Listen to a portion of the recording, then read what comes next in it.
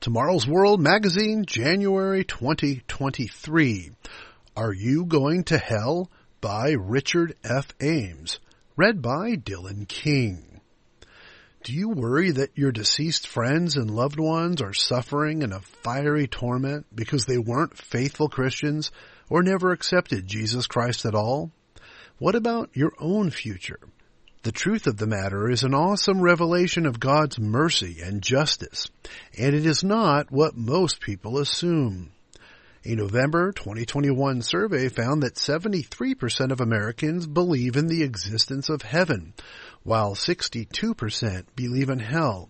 Researchers from the Pew Foundation found that 61% believe in both heaven and hell, while 26% do not believe in heaven or hell. That's from Few Americans Blame God or Say Faith Has Been Shaken Amid Pandemic, Other Tragedies, PewResearch.org. 1% said they believe in a hell but do not believe in heaven. In August 2020, a similar survey conducted by researchers at Arizona Christian University found that 54% of adults in the United States believed they would go to heaven after they died. Just 2% said they expected to go to hell. 15% said they didn't know where they would go after death. Another 13% said they did not believe in an afterlife, while 8% said they would be reincarnated, and a similar 8% said they expected to go to a place of purification before entering heaven. That's from AWVI 2020 survey. 1 in 3 U.S. adults embrace salvation through Jesus. More believe it can be earned. ArizonaChristian.edu. The idea of a tormenting hellfire is understandably quite frightening. Can we imagine how the 2% feel who say they expect to go to hell after death? Yet there are many who ridicule the entire concept of heaven and hell. How many people reject Christianity entirely when they hear that only those who hear Jesus Christ's teachings and accept them can go to heaven?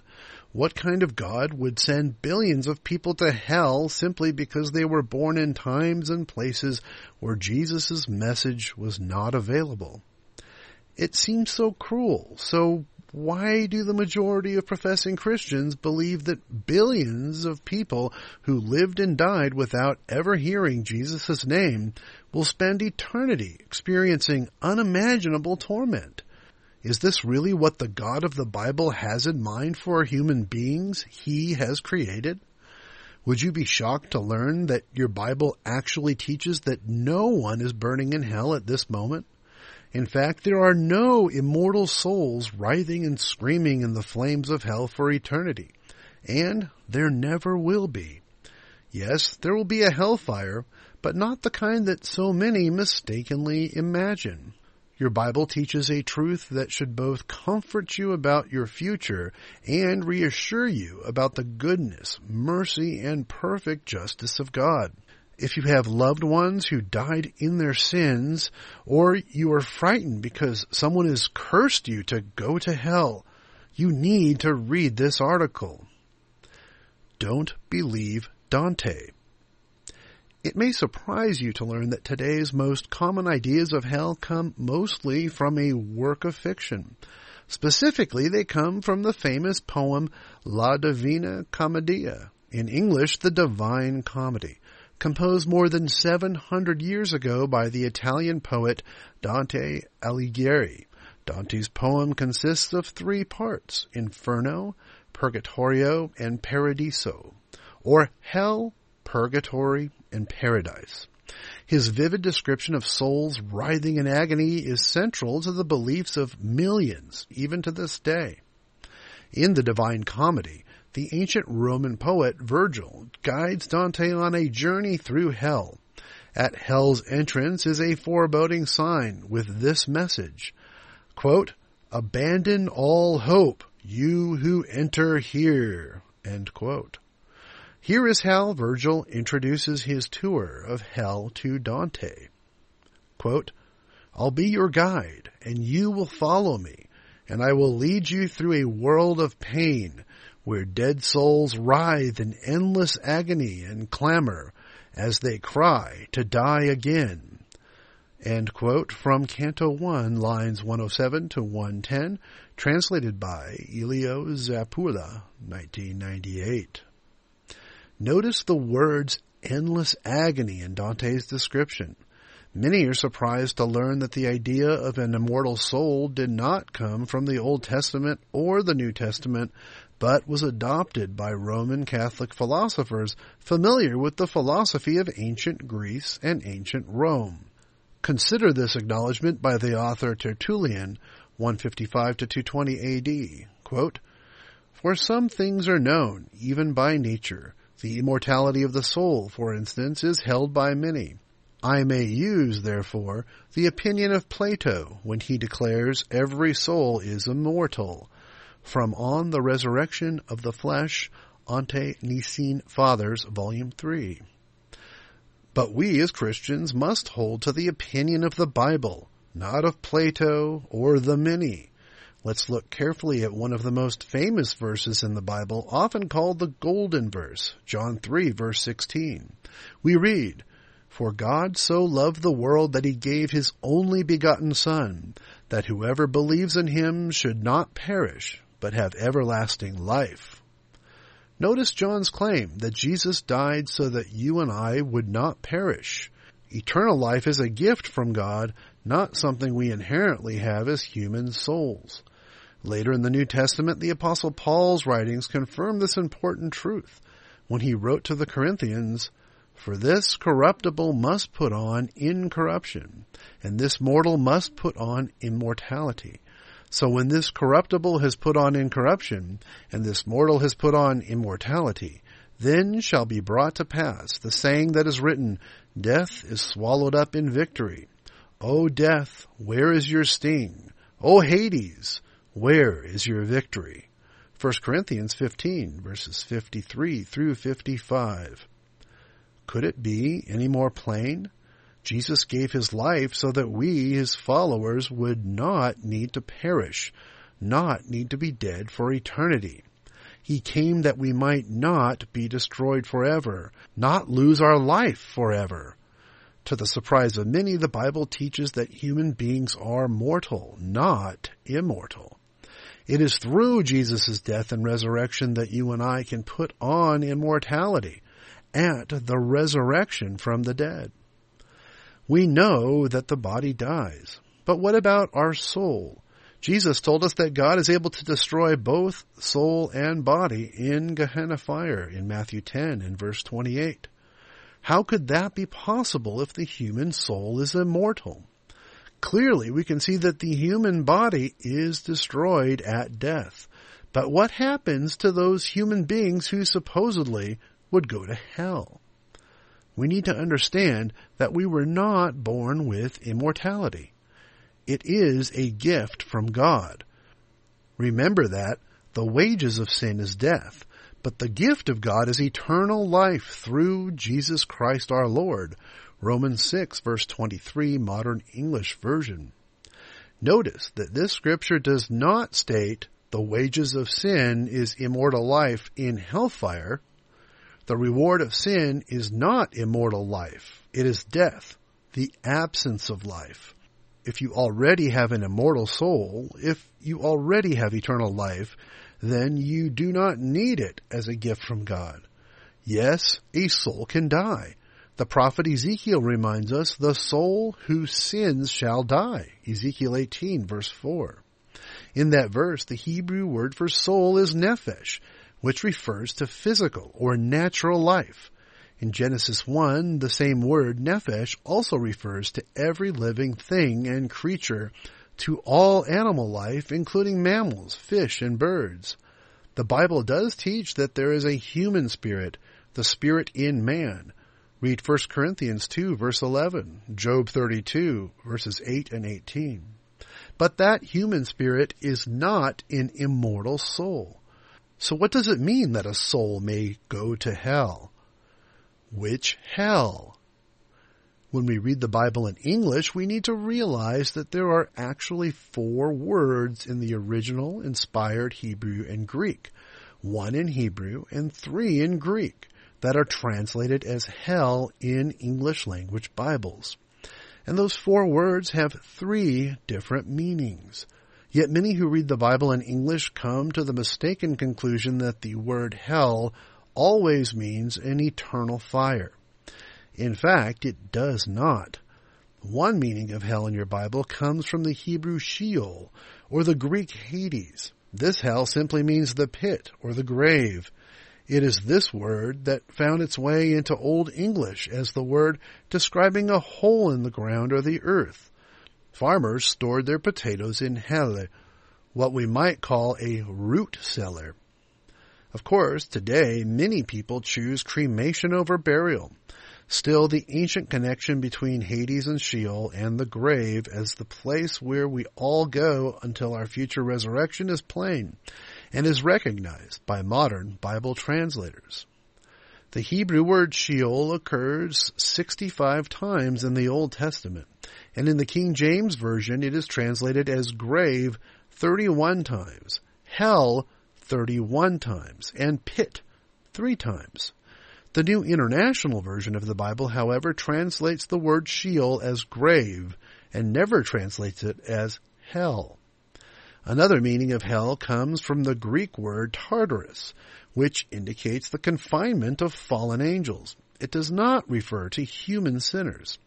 Notice, God did not spare the angels who sinned, but cast them down to hell, Tartaru, and delivered them into chains of darkness to be reserved for judgment. 2 Peter 2 and verse 4.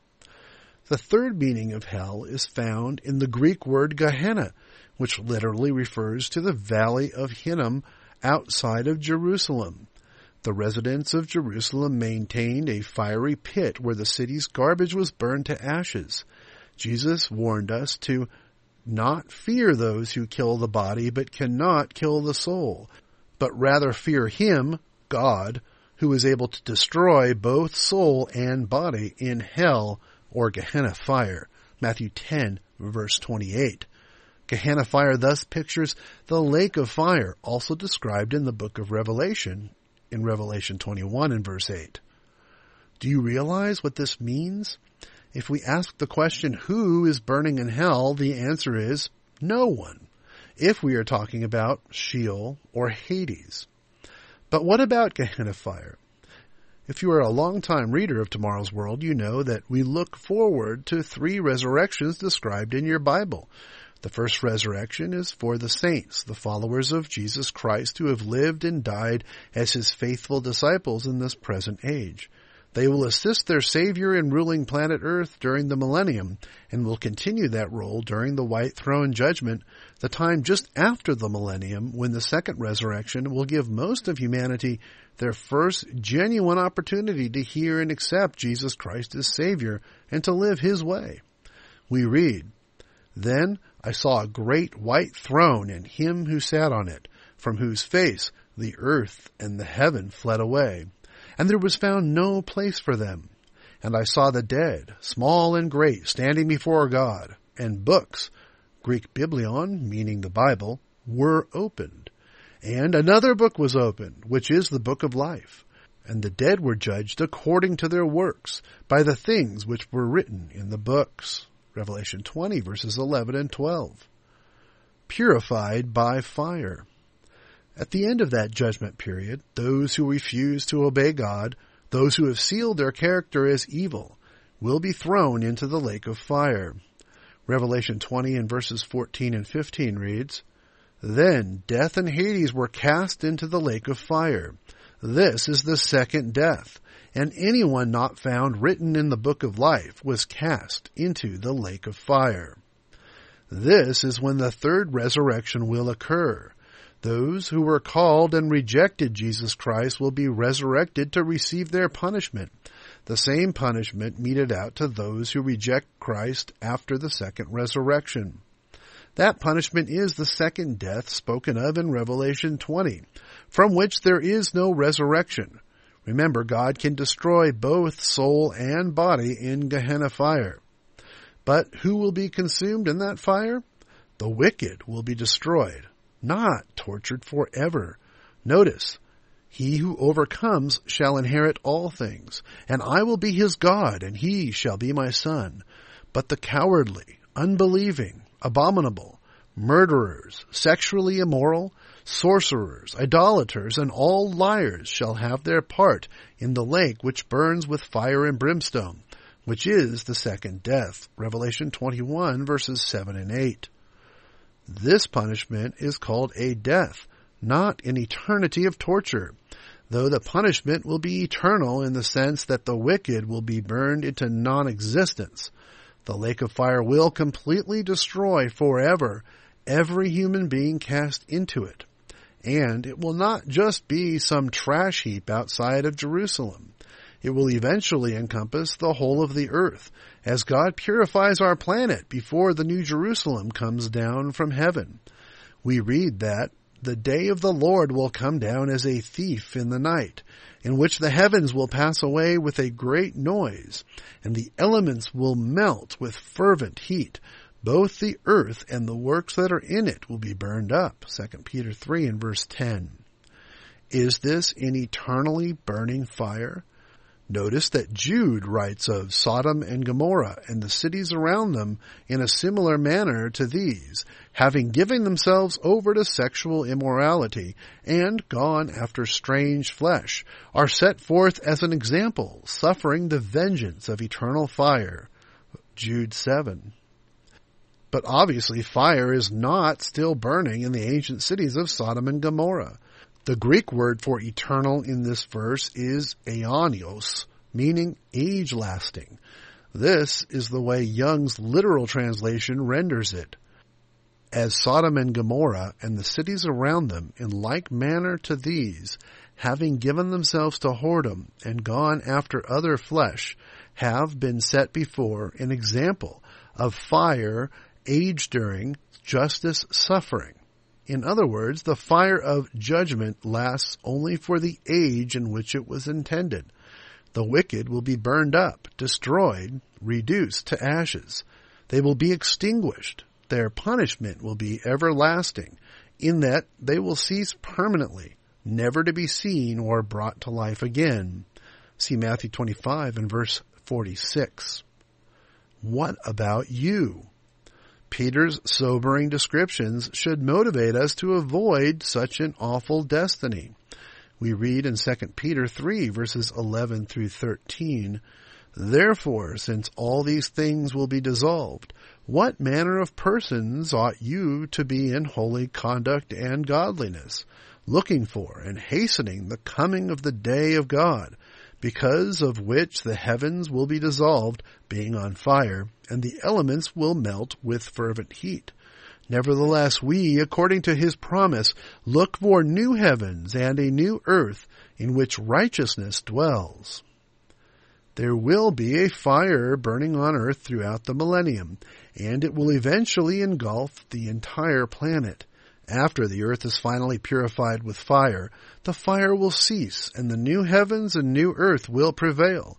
The torment suffered by Satan and his demons, however, will never cease. They will be tormented day and night forever and ever. Revelation 20, verse 10. They will suffer in the fire prepared for the devil and his angels. Matthew 25, verse 41. But any human being thrown into that fire will perish and be forever destroyed, as will be the beast described in Revelation, along with the false prophet, Revelation 19, verse 20. You do not want to be in that fire, and you need not be in that fire. You can repent and be saved. If you feel that God is calling you, I urge you to contact the regional office closest to you, listed on page 4 of this magazine, and ask for counsel. Tomorrow's World has representatives around the world who will be happy to meet with you at your convenience.